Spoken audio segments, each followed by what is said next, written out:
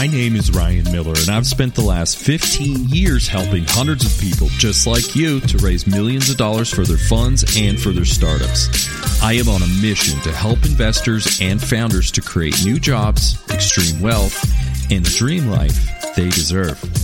Join me as we peel back the curtains and explore fresh ideas and dynamic personalities as we all move toward our dreams of making billions. Let's get into it. In this week's episode, I bring on Dr. Dana Lambert. Dr. Lambert is the founder and CEO of Indira Pharmaceuticals. Join us as Dana gives us the 3 things that venture capital investors look for when investing in her company. You don't want to miss it. Plus, Dana gives us a raw account of the never give up and never give in mentality necessary for you and I to win in our pursuit of making billions. Here we go. Hey, welcome to another episode of Making Billions. I'm your host, Ryan Miller, and today I got a special treat for everybody. Today I got my special friend, Dana Lambert. Dana is the founder and CEO of Indira Pharmaceuticals. They started back in 2015, I believe. Is that right, Dana? Yeah, you got it. Awesome. So Dana, tell me a little bit about yourself. How did you get into this business? What was it that drove you to start a pharmaceutical company out of all things? Yeah, that's I'm happy to go into that. Thank you so much for having me, Ryan. I'm really excited to be on here. So I started as a hospital pharmacist. I was also a healthcare executive. I ran clinical research programs, quality and safety initiatives. And in doing that clinical work, I was dealing with some of the most sick people in our hospitals. So people that were in ICU, battling, serious infections, battling cancer. And I was responsible for managing their drug therapy.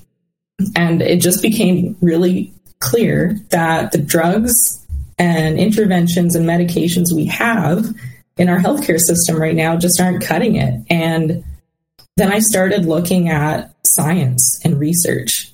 So as a pharmacist, you're pretty aware of drug science, but then there's an even deeper level of research. Then there's like the hardcore pharmacology research that happens in labs. This is before drugs are even discovered.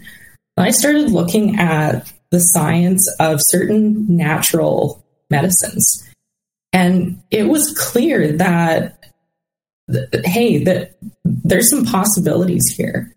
Like if somebody really digs into this and develops this further, we could have better medicines for people. I could potentially bring something to this hospital and to healthcare systems around the world that help treat people, help treat them safely and effectively treat very serious conditions. So, I loved what I did as a hospital pharmacist.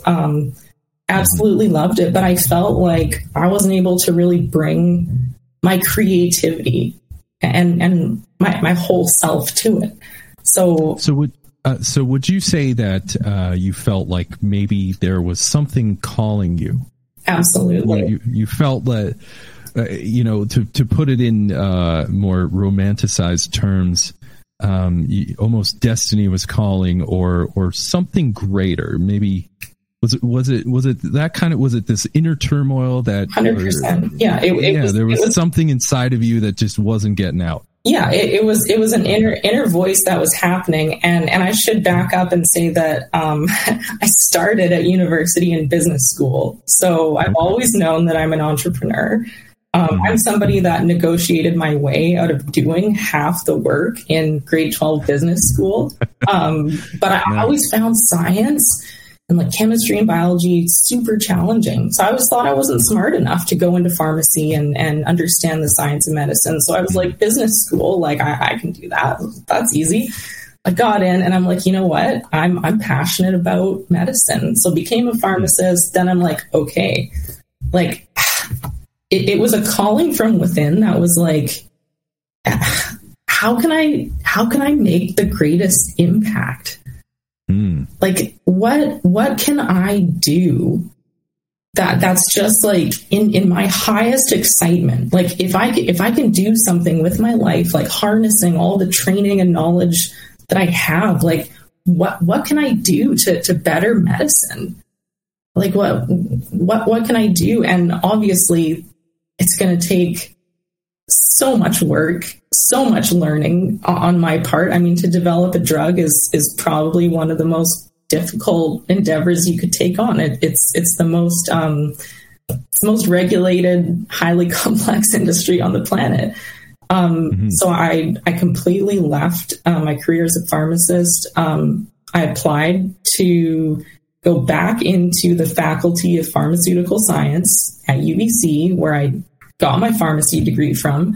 They have a world-leading research program. And if you want to go back, you can get a PhD in pharmaceutical science research. I had no idea how to do research. All I knew was I wanted to learn. I wanted to explore this research that was coming out on natural compounds, natural medicines, and how we could develop them into better therapies. So somehow they accepted me into grad school. They made me start as a master's student because I didn't have any training in research. They let me advance into the PhD program. But I didn't go into that program to get a PhD. I had no interest in becoming a professor or an academic. I went into that program to network and learn how the pharmaceutical industry worked and learn how to develop drugs and get world-class training in hands-on research and learning how to actually develop drugs in a lab. So I was about a year into my PhD, and then at UBC, there's this fantastic, this is UBC Vancouver. There's this fantastic like business development course called Lean Launchpad. And I was like, okay, I want to make a pain therapy for people, like a safe, effective pain treatment. How do I launch this venture? So I just started out getting curious about how the industry works. And it turns out Vancouver in particular is just a mecca of talent in the biopharmaceutical space. So I got placed up with some of the best mentors you could imagine. I was very, very fortunate in that respect. So I got a better understanding of how the biopharma industry worked, what the typical business models are for early stage biopharma companies. And then I was also in the lab doing research at the same time. So that's amazing. That's the backstory. That's what happened, I guess, before Andira launched. Yeah. So this was pre-Andira. Pre-Andira. Yeah. So my goodness, as I listen to you, I'm like, this is a deep well. We could go so many directions off just that little bit. So you've got such a wonderful experience and story that I want to really make sure the world hears this. So with that being said, you mentioned one thing I want to touch on is you said, which we believe on this podcast, is you wanted to get into understanding. You wanted a network and you want to understand the business. So we obviously believe in reputation and relationships, as the episode before you, we talked a little bit about that, and the importance of building your wealth and your income is directly related to those two. Now, when you mentioned that you were at University of British Columbia, UBC, and did you find an incubator or an accelerator, some type of startup program that got you into that business? Maybe talk about a little bit of that early start and entering that program and how it kind of evolved and was it helpful? Was it not? I mean, tell us everything. So UBC has a great entrepreneurship program. It's just called E, like the letter E, at UBC. They've just got a tremendous panel of very experienced industry experts. And so I started out doing a program called Lean Launchpad. So the person who was running the course was actually one of the founders of Sierra Wireless, and he shared his story with us about how they almost failed and everything, nothing was working, and they only figured out how to make their business work just by chance, and it was essentially their last ditch effort. But miraculously, it all turned around, and so it was like, look, guys, businesses do not go how you envision them a lot of the time, and you have to adapt. And anyways, they paired us up with great mentors.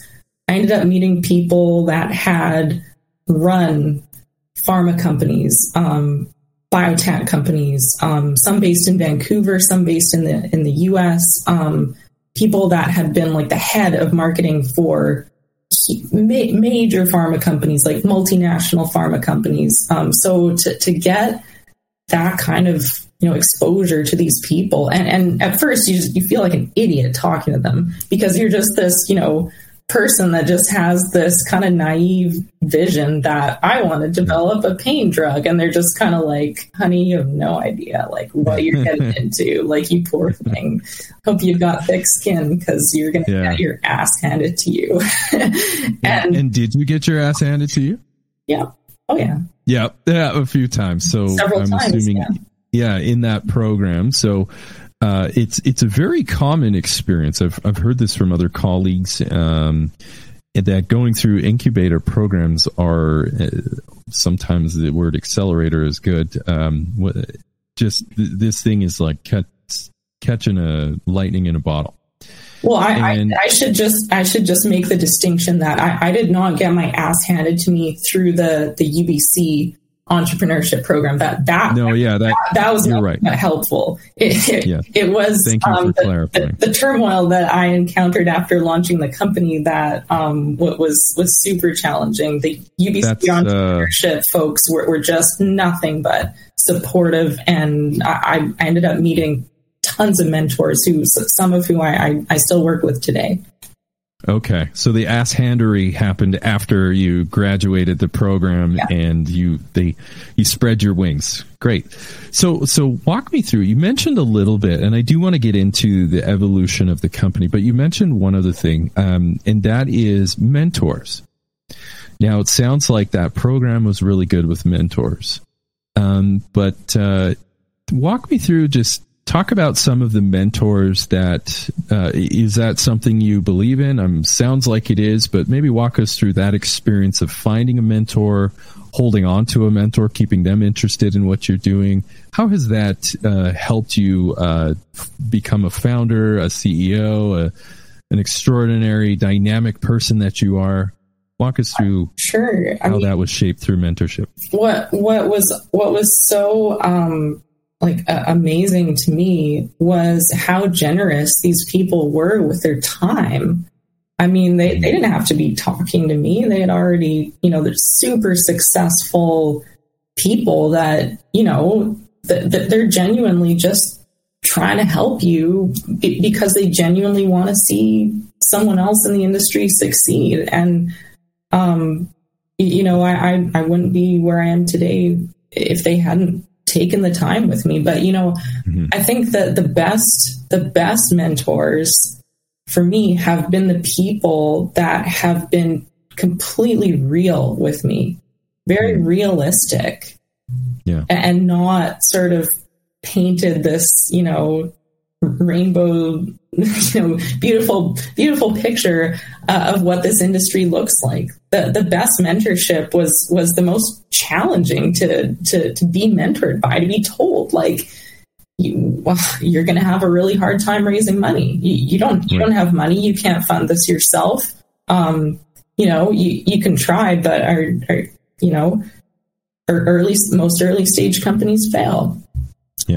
Are you prepared to deal with that? It can take up to 10 years or much longer to develop a drug and get it to a point where Pfizer or AstraZeneca is going to care about maybe wanting to do a deal with you. It's probably one of the toughest industries on the planet. So it was a reality check.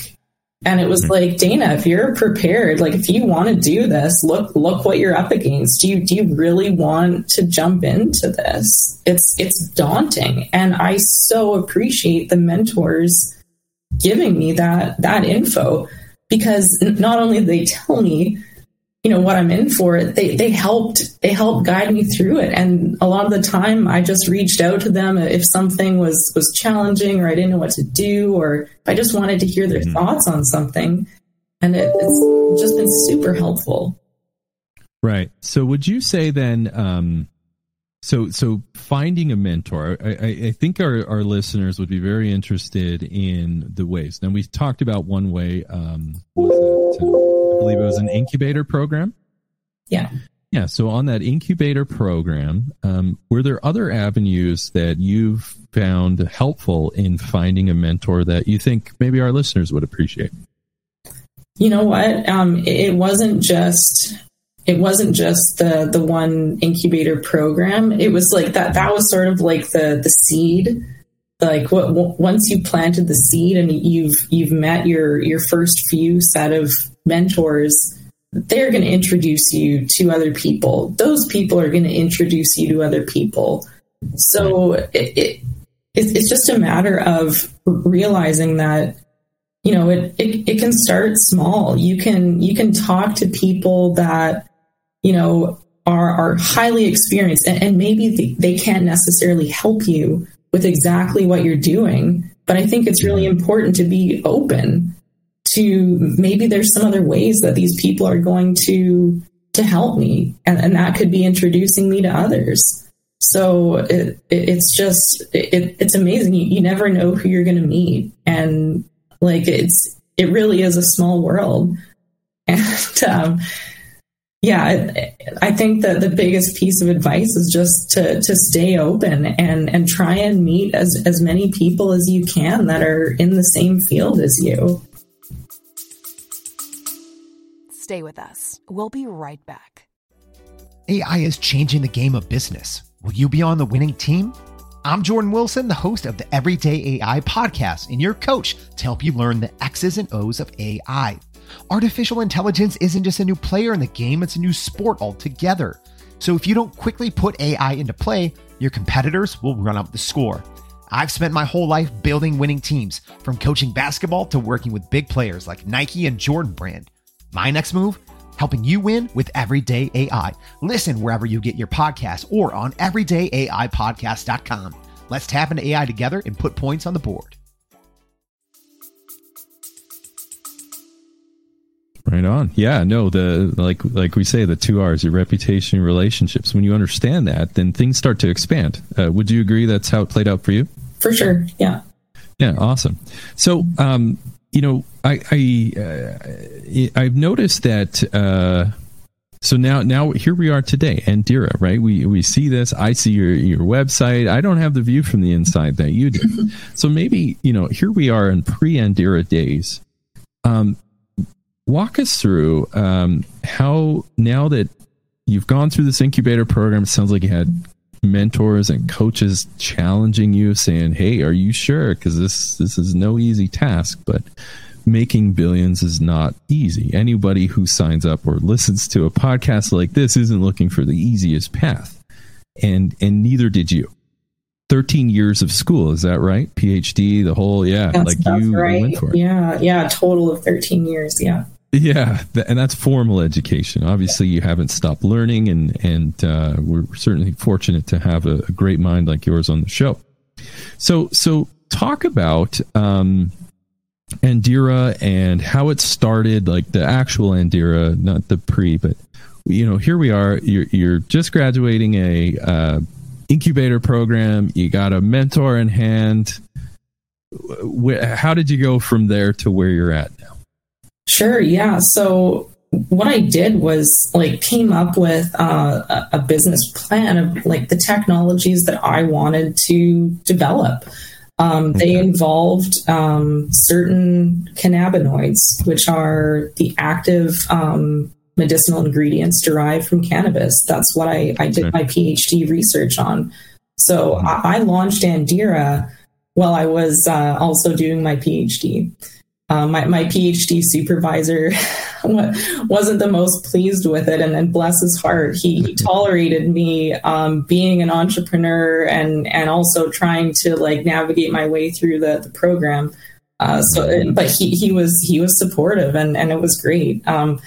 So the way Andira started was a really old family friend. I was walking with him on a beach one day and just told him what my vision was. At that time, there was research coming out that suggested certain cannabinoids could be very helpful for treating things like advanced cancer and pain. And getting into the PhD program, I started learning about all different ways of formulating IV therapies. And so I had this amazing plan of how I wanted to use cannabinoids to treat cancer. And this family friend, Mike Wall, was like, you know what? I want to support you. I know that you're an entrepreneur. He's known me since I was born. Great family friend. And he's like, okay, if you want to do this, Dana, like we will get a group of investors together. We'll organize a presentation and let's get you a first seed round of capital raise. So that's how we started in 2015. So we were developing therapeutics for pain and also doing another type of technology called biosynthesis. And I won't get too far into the weeds on that. No pun intended. We don't actually work. We don't actually work with cannabis. We work with purified cannabinoids that come from a lab. So we don't actually touch the plant. This is a cannabinoid pharma company, not a cannabis company. And if I can just chime in for the listeners who are not from Canada and haven't heard the news, and I believe in 2017 it was federally across the country legalized, not just for medicinal, but also recreational. So the stigma is very quickly running away, at least in Canada. And then there are other select areas. So Canada, I would say, would be one of the forerunners in embracing all the things, including the research in cannabinoids. And you're certainly one of them leading that charge. Well, I mean, actually, the legalization has had absolutely no impact on pharmaceutical development and research. If I want to order in cannabinoids into one of our labs, I still have to apply to Health Canada for a research permit, the exact same permit that I had to apply for when I was doing my PhD back in 2014. So, I mean, this has nothing to do with cannabis whatsoever. Sure. The regulations are completely different when you're talking about purified compounds or drugs. Yeah. Okay. Yeah. It's important to make that distinction. Yeah, absolutely. I wanted to clear that up because we've got listeners all over the world, so we wanted to make sure that they understood at least the Canadian national culture around that. Sure. Not only legal. I mean, you're right. Don't get me wrong. I totally support the We're pretty cool about that. Yeah, I'm all for it. I think it's great. But it's a step in the right direction for sure. Now, you mentioned in your story, and thank you for that. Now, where we're at now is you mentioned. And you skip past it, so I'm going to bring you back. You had a mentor or a colleague who you've known for a while, and he said, "Hey, I'm going to get a bunch of people together, and we're going to raise your first round." Let's not skip past that. That's amazing. That's a big thing that a lot of our and I've gone through it too. A lot of our listeners are kind of wondering, how do you raise capital? How do you get your first investor? How do you get your first institutional investor? So maybe walk me through a little bit about, like, truly bring me into that moment where you were talking, raising capital. I'm sure you had to say something to someone eventually on that raise. How did that go? What did you learn? How did that help? Yeah, sure. Walk us through that first investor. Yeah, well, it was a group of 8 investors. And at that time, I had an amazing mentor that had worked with big pharma, what was a director of Andira. Like, I'm super grateful for having him as a mentor. And one of the things he taught me was when you're raising capital, at least in the biopharma space, investors are investing in three things. They're investing in the technology, the opportunity. So what's the commercial potential of this? And your team. Those are three things. So you have to be able to convince investors that you've got those bases covered. So you could have the most brilliant, life-saving, life-altering, like miracle drug in the works. But if there's no commercial opportunity, if it somehow is not going to fit in with medical practice, or doctors are not going to prescribe it, or there's some regulations that would prevent it, well, forget it. There's no business opportunity for it, and it's not going to fly. And if you don't have the right team, so your investors are also betting on, do you have a team of seasoned people that have done this before and been incredibly successful? In my case, I was so fortunate that I did. I mean, I didn't have them on board as employees because obviously I couldn't pay them their market salary. Didn't have any money. Yeah. But holy smokes, like those people like pledged that, like, hey, put me on your slide deck. I'm an advisor. I will help you with this. So I engaged them all as consultants, agreed to pay them what I could. And we still have an amazing team. So really it was a very focused business plan. There were very specific technologies we were, embarking on developing. We already had some proof of concept. And it was, It was a moment in my life I'll never forget when I was able to present to this wonderful group of people in Cowichan Bay on Vancouver Island. Just the most amazing group of people that got together, and they all said, like, we believe in you, like we want to support this. So we were able to raise enough money to get off the ground. I was able to acquire a research space at UBC. We had our first major R&D project up and running, and then it failed. So someone else's patent that was pending got issued. It got awarded, and it put a hard stop to what we were working on. It was unanticipated that patent would get awarded. I have one of the best, someone who's considered to be one of the best, if not the best, biotech patent lawyers in Canada. And he's also renowned by patent lawyers in the US as well as being among the best.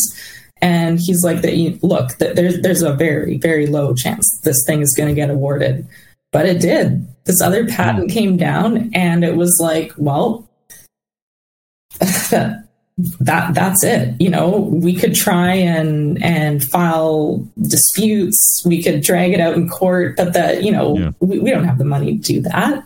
Right. So it was at that point we had burned through more than half the capital we had.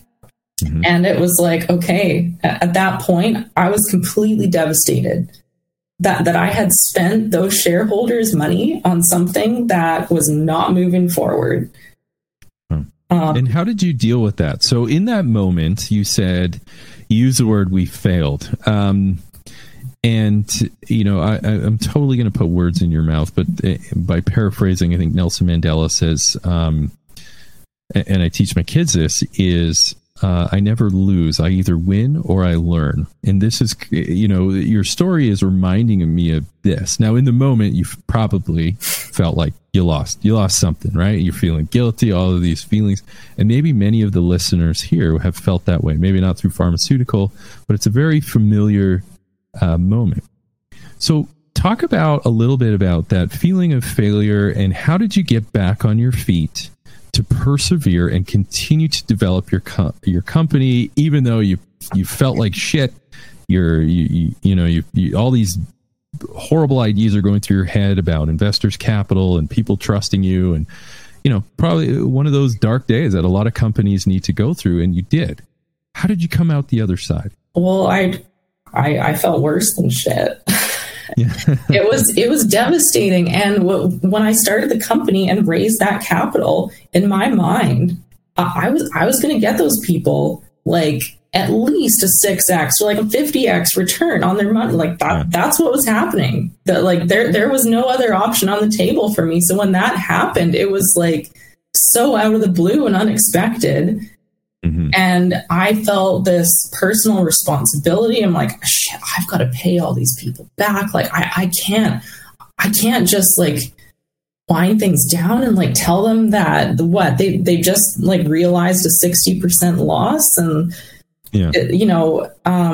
but ultimately I just really checked in with myself. I started exploring other career options. I'm not going to lie. I was like, obviously I've failed. This isn't working out. It wasn't meant to be. I've accepted that.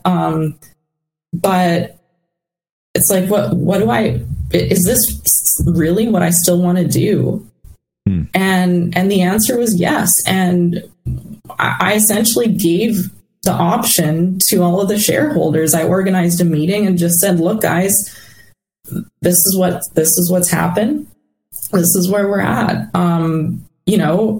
Here's a plan that I propose to move forward with, but I want to leave the option open to each and every one of you that if you just want your what is remaining of your money back, if you just want your money back and to walk away, I will write you a check and give you your money back.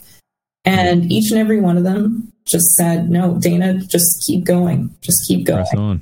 So you had some good venture capitalists behind you. I can't even tell you how grateful I was on that day and how grateful I still am. That gave me the boost that I needed to go like, okay, like it's okay for me to continue. So how much that brilliantly said. So as you tell me, you had a moment there that you said, is this something I still want to do? And the answer was yes, I believe is what you said. Yeah. And I think that's great. So I want to drill in that because I've experienced similar moments myself, and I'm going to probe a little bit. So in that moment where you do this gut check and say, is this something I still want to do? How much, and this is a little leading, but how much did your original vision help you in that moment? It was, it was just like an honest check-in, and it was just like throw the original vision out the window. Like I'm totally open to maybe this is not what's in my best interest. Maybe this is not. Maybe I can make a bigger impact somewhere else. Can I like apply myself and benefit the world in some other way, in some other form? And really, I was completely open to something else. And it was just this very deep feeling that no, I just haven't gotten there yet. But I still deeply felt that my greatest good that I can bring forward with my life is developing better medicines for people. And I've accepted that it's such a tough industry. So, and like you said, Ryan, like you're just going to learn. It's not a failure. It's a learning opportunity. And at the time it was like a crisis at the time. It was a life altering, terrible thing to go through. But in hindsight, I learned so much from it. And so we pivoted. I ended up meeting even more mentors, got even more support for what we were doing. And then I ended up getting involved in looking at antimicrobial properties of cannabinoids. And then we had this major discovery happen at UBC in this lab across the street from where I was doing my PhD. And it was just like, wow, okay. Like, we found that we developed a formula where we can make an existing antibiotic work 500 times better than it was working and completely overcome antibiotic resistance and potentially save people's lives and treat untreatable infectious disease that's claiming lives all over the world. And so it was like, oh my gosh, like, I can't believe this discovery happened. And I truly think it's because I was open to it. I was open to that caliber of invention or medicine or technology come to me. Because in my mind, in my vision, that's what it was. That's what I was going to be doing. I was going to be bringing this into the world. And so somehow, I tested a whole bunch of things in the lab, but somehow, this microbiology student approached me after a lecture, because at the time I was teaching drug development in faculty. And he said, we're screening compounds that might be effective against this superbug called VRE. Do you know of anything that might help? So I said, well, dude, there's a bit of research that suggests that certain cannabinoids and this other class of natural compounds called terpenes, some research to suggest that they might be antimicrobial. I don't know. So I packaged them all up and handed him a little baggie of cannabinoid samples. And a month later, they got back to me and said, we need to talk. We need to talk. Oh. Like the results are so good that we think that something must be wrong. We must not be doing the experiment right, because what we're getting is so unbelievable. And it is truly unbelievable how effective certain compounds are. Anyways, we ended up filing patents on it. It's incredible. But after that, Ryan, and we ended up discovering this other topical formula that could help with wound care. So we're also working on that. But then capital was running low, and then I was experiencing like a personal family tragedy, and it wiped me out. So I graduated. I had just finished my PhD. And then I was just so, going through a lot of grief and emotion. And it was just such a difficult time for me. And our money's just about out. And I only have so much time for Andira to formally license all of these biopharma technologies from UBC. And there's conditions on that. I have to sponsor further research at UBC. I have to prepare a full commercialization plan. I have to meet all these conditions to license the technologies. And I'm like, I don't have any gas in the tank. Like I can't do it. I just can't do it. We're basically going to go bankrupt. How on earth am I going to raise more capital? And at that time, there was a huge downturn in the cannabis industry. So even though we're a pharma company, because we're working with cannabinoids, you just get branded as, oh, you're a cannabis company. And so many investors had experienced major losses in the cannabis space. And so if you're anything to do with cannabis, like, nobody wanted to talk to you. So it was like the perfect storm that I was like, okay, no, like this is so done. Like, I can't raise capital under these conditions. Personally, I have family matters that are more important. I need to attend to that first. There's no money left. Like, it's just not going to fly. And so again, I was just like, okay, it's not meant to be. Like, is there something else I should be doing instead? Like, Dana, did you really think that those drugs are actually going to work? Do you really think that, like, your lab discovery is actually going to translate into some life-saving therapies? Like, what were you thinking? Like, just give it up. Like, find something else to do. Go back to being a pharmacist. Like, you're taking the hard road here. Like, so again, I was ready to give up. And and then, my original shareholders, who are some of the, like, I love them to death. They're some of the most amazing people. They just came to me and they're like, what can we do? Do you need more money? Do you need, like, I will write you a check to continue. I'm going to introduce you to a friend of mine that would be very interested in investing. I'm going to set up a presentation. And I was just like, oh my God, like, can I even handle this? The amount of grief I was going through was just devastating. Like, I couldn't even think properly. It was so hard. So it's like all of your shareholders are at risk of losing everything. And it's just like you're going through this terrible time in your life. And it's like, how am I going to pull through and make this happen? But how did you? I did.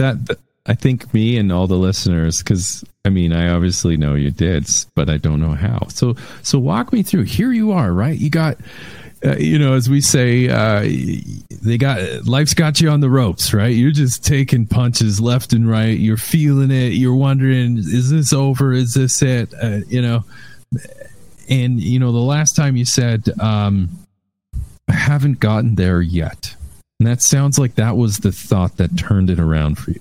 And I'm a big believer. I call it the doctrine of yet, which is just a fancy way of saying, just every time you doubt yourself, put the word yet on the end. And it's a nice little psychological trick to turn it around. So I picked up on that pretty quick, instead of saying, I haven't gotten there. So I haven't gotten there yet. Yeah. And often, so here you are, like, this is, I'm so into this story. So here you are, life's got you against the rope, family pressures, financial pressures, business pressures, even relationship pressures, because you got investors and all these people. And then where did it all turn around? Honestly, when did it begin? What was the moment where it started to change in a different direction for you? Well, I have very, very close friends and family and mentors to thank for getting me to look at the fact that, like, hey, you could still do this. Like, this could still be a possibility. And essentially, I did some soul searching. I ended up enrolling in, like, this personal development course that a friend recommended. I didn't want to do it. I felt like shit. I was like, I kind of want to do this stupid course where I have to. Yeah. But I was like, you know what?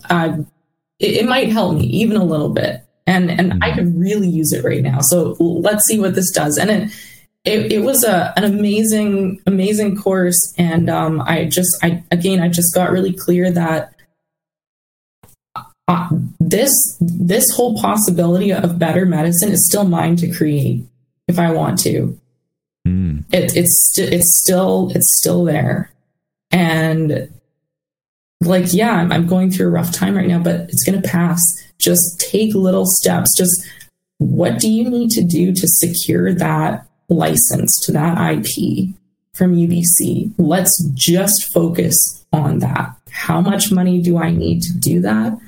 I just wrote out a budget, came up with a plan, somehow wrote like a 60-page business plan, and, like, got input, talked to people. It was even hard for me to talk to people at that point, like other professionals in the space, but I did. And then one of the friends that one of my shareholders introduced me to, I presented to him and one of his colleagues, and I've been chatting with them for a couple of weeks about the company, and then he agreed. Him and one other contact, mine, personal friend and contact, put in more capital, and I just couldn't believe it.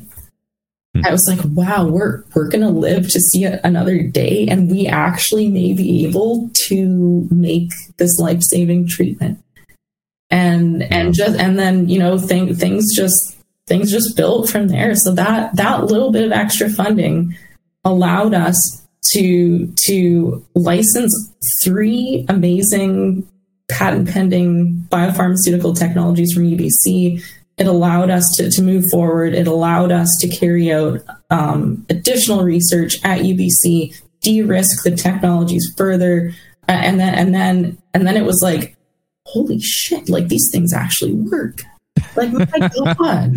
Like we had strains of bacteria from Vancouver General Hospital that were completely drug resistant. Resistant to like not just the last resort, but the backup drug that they used as a last ditch effort. That these bacteria, like 4 different strains of bacteria, and these certain cannabinoids were just wiping them out. Not only that, but when you pair them with that standard of care antibiotic, there's this amazing synergy, and it takes this antibiotic from not working, and then it works 500 times better than it ever did. So it's just this, and it's so rare to see that type of true synergy play out in medicine. It does happen, but to this magnitude, it was just like, oh my God. And our patent is published. It's in the public domain. Everyone can look it up and see all these cool graphs. It probably doesn't mean much to the average person, a non-scientist looking at it, but it's really compelling data. And so now, after having raised further capital and after having very positive patent examination reviews of our patents, we're moving forward even more and doing the next phases of studies. We've got like amazing proof of concept done, and so we're on track to develop an injectable antibiotic that's designed as an adjunctive treatment to add on to the existing standard of care antibiotic that's no longer working to cure people this multi-drug resistant superbug infection. Wow. We're also developing a line of anti-infective wound care products as well. And we're also launching an oncology cancer research investigation at UBC with the Canadian Chair of Cancer Research as well. So it's come a long way since 2015, and it's super exciting. I'm super grateful for the team that I have and the amazing scientists and researchers and all the colleagues I have that are way more talented at this than I am, that I rely on for their expertise. It's all come together. I love that. That's such a great story. And, you know, it sounds like Dana is as bright and as dynamic as you are. It sounds like you knew something very early on. And if there's a theme to this, it's the power of mentors. And they come in all shapes and sizes. And it was your mentors who, some of them came from the venture capital industry. They very much, the good ones are known for doing that, is really helping you with whatever you need. And so here we are. I picture you starting out in this incubator program, bright-eyed, still in your PhD program, and you just wanted to learn and get to know, and you did. And some of that learning came from failures, and you picked yourself up using the doctrine of yet. You didn't call it that. I certainly did. But either way, the effect is the same. As you just said, it's not yet. And you held on to your vision of what you wanted to do. You mentioned this before. We didn't really go into it. But you kept talking about, not once did you talk about the money you would make. It was always the investor's capital. And you often, I've noticed in your story, is you kept talking about the impact that you wanted to make. What was that impact? That's what this is all about. It's really about helping people that are suffering and bringing better, safer medicines to them that is going to cure them or significantly help them heal from something terrible. I mean, our lives are so precious. We're only here for a limited amount of time, and there's too much tragedy, there's too much pain, there's too much suffering. It's just heartbreaking being a former hospital pharmacist, seeing it firsthand. I mean, this is about being able to help people heal and offer them solutions to pain and suffering, to help alleviate that. And if we can do that even a little bit, even if it's only for one disease, I mean, that's what this is about. And Absolutely. It's like that's why I do what I do. That is it. There's also, a tremendous financial upside to it. And I've had some of the most remarkable financial mentors in helping me, assess the financial strategy of the company, and including you, Ryan. You've been a phenomenal coach and mentor for me. And I'm super grateful for that. You're welcome. Yeah. Super honored to be able to work with you. But I mean, what I want, first and foremost, we're here to make better medicines for people, but I want to give my shareholders the most massive, ridiculous return they could ever imagine. So everything that I do is geared towards getting these drugs approved and saving people's lives. But I know that doing that, the side effect of that is going to be a huge amount of financial abundance. So I see financial success and making billions as being just a really cool side effect of doing something greater. That's right. And doing it, as I hear you talk and tell that story, you're very kind, and it's also been my pleasure to work with you as well, and sit from my seat and watch your success, like so many other people who've supported you and continue to as well. But the word that keeps coming to mind, well, there's a couple things. The first one is I've always believed that the world needs more healers, and that can be in many forms. Spiritual, physical, emotional. There's enough of the other side that the world needing more healers, and I would certainly refer to you as one of them. Is you found your way, and my guess is that is what helped you to get up off the floor over and over and over again, and like you said, making billions. Let's not lose sight. This is certainly something that we want to do, and that's kind of the topic of the show as well. But being a healer, making billions off healing, is so admirable. I would say you're making it the right way. I don't know if there's a right or wrong way. I mean, yes, there's a line, but it's so inspiring to see people who not only look at their emotional satisfaction or maybe the impact more than the income, without actually neglecting the income. So you're saying, yes, both are important, but it wasn't, I got to try one more time because I really want to make this income. It was saying, no, it was my impact that mattered. It was my impact that pushed me forward. It was my impact that got me going.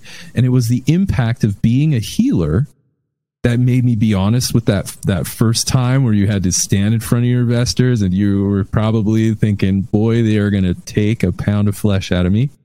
And they didn't. It was that authenticity. They knew you were a healer, I'm assuming. And they said, no, we know your why. Yes, we're venture capitalists, we're investors, we invest, and yes, we've run the numbers. We know what kind of upside there is. And you mentioned 50x, and my experience is that's not unreasonable. But it was your impact. It was your why. It was who you were, which puts you at the top, in my opinion, as a very effective leader. People followed you not because of the money, but because of who you were and what you stood for. Would you agree that helped you along the way to get up off the floor, to bring investors into your world, was just representing something deep and authentic? Yeah, well, thank you so much for that, Ryan. That really means a lot. I really do think that people wanted to step up and invest because they could see the impact, and I'd like to think that they could sense my authenticity in truly wanting to help people. And it's those kind of investors that I'm grateful for every single day. It's all about, working as a team and, trying to achieve your ultimate vision. But every single decision you make, I mean, my shareholders are always in my mind with me in making each and every decision. It's like, this is not just about Dana trying to develop therapies. That this is a business. This is a company. Yeah. And we're making amazing, revolutionary, safe, and effective treatments that can save lives. But we also stand to have a significant upside. And I want to make sure that I maximize that return for everyone that's invested, because they deserve it. They took a chance on me. And I want to not only show them that, hey, we can develop these drugs. Thank goodness I have experts on my team that have done this so many times before. We can do this. And yes, we're also a kick-ass business and an amazingly well-run company that knows how to bring in the financial gains as well. Yeah, you know how to make a buck. Absolutely. So one final question I have for you then, Dana, is if you couldn't leave any of your money behind when you died, but you could only leave the advice that you've gained to your loved ones, your kids, everyone you love, what advice would you give them about money, business, impact, anything in place of money? I think it would be lead with your heart.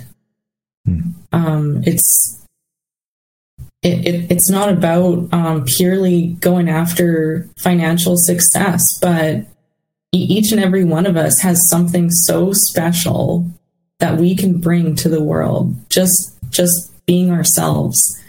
And you owe it to yourself and the world to find that. Find whatever it is that is truly beautiful and valuable and amazing that you can bring into the world. And really it comes from your heart.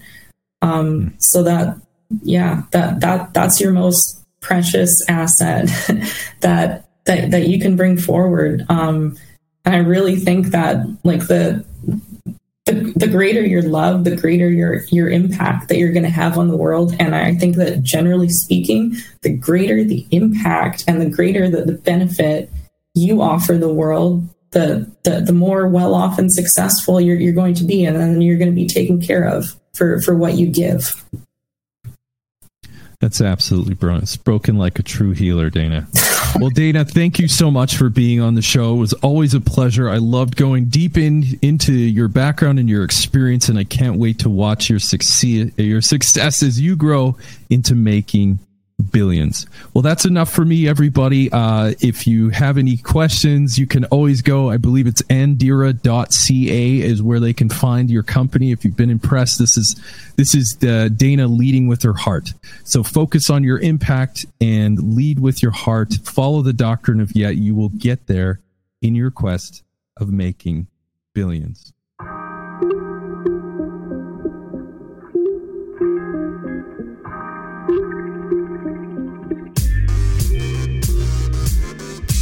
Wow, what a show. I hope you enjoyed this episode as much as I did. Now, if you haven't done so already, be sure to leave a comment and review on new ideas and guests you want me to bring on for future episodes. Plus, why don't you head over to YouTube and see extra takes while you get to know our guests even better. And make sure to come back for our next episode where we dive even deeper into the people, the process, and the perspectives of both investors and founders. Until then, my friends, stay hungry, focus on your goals, and keep grinding towards your dream of making billions.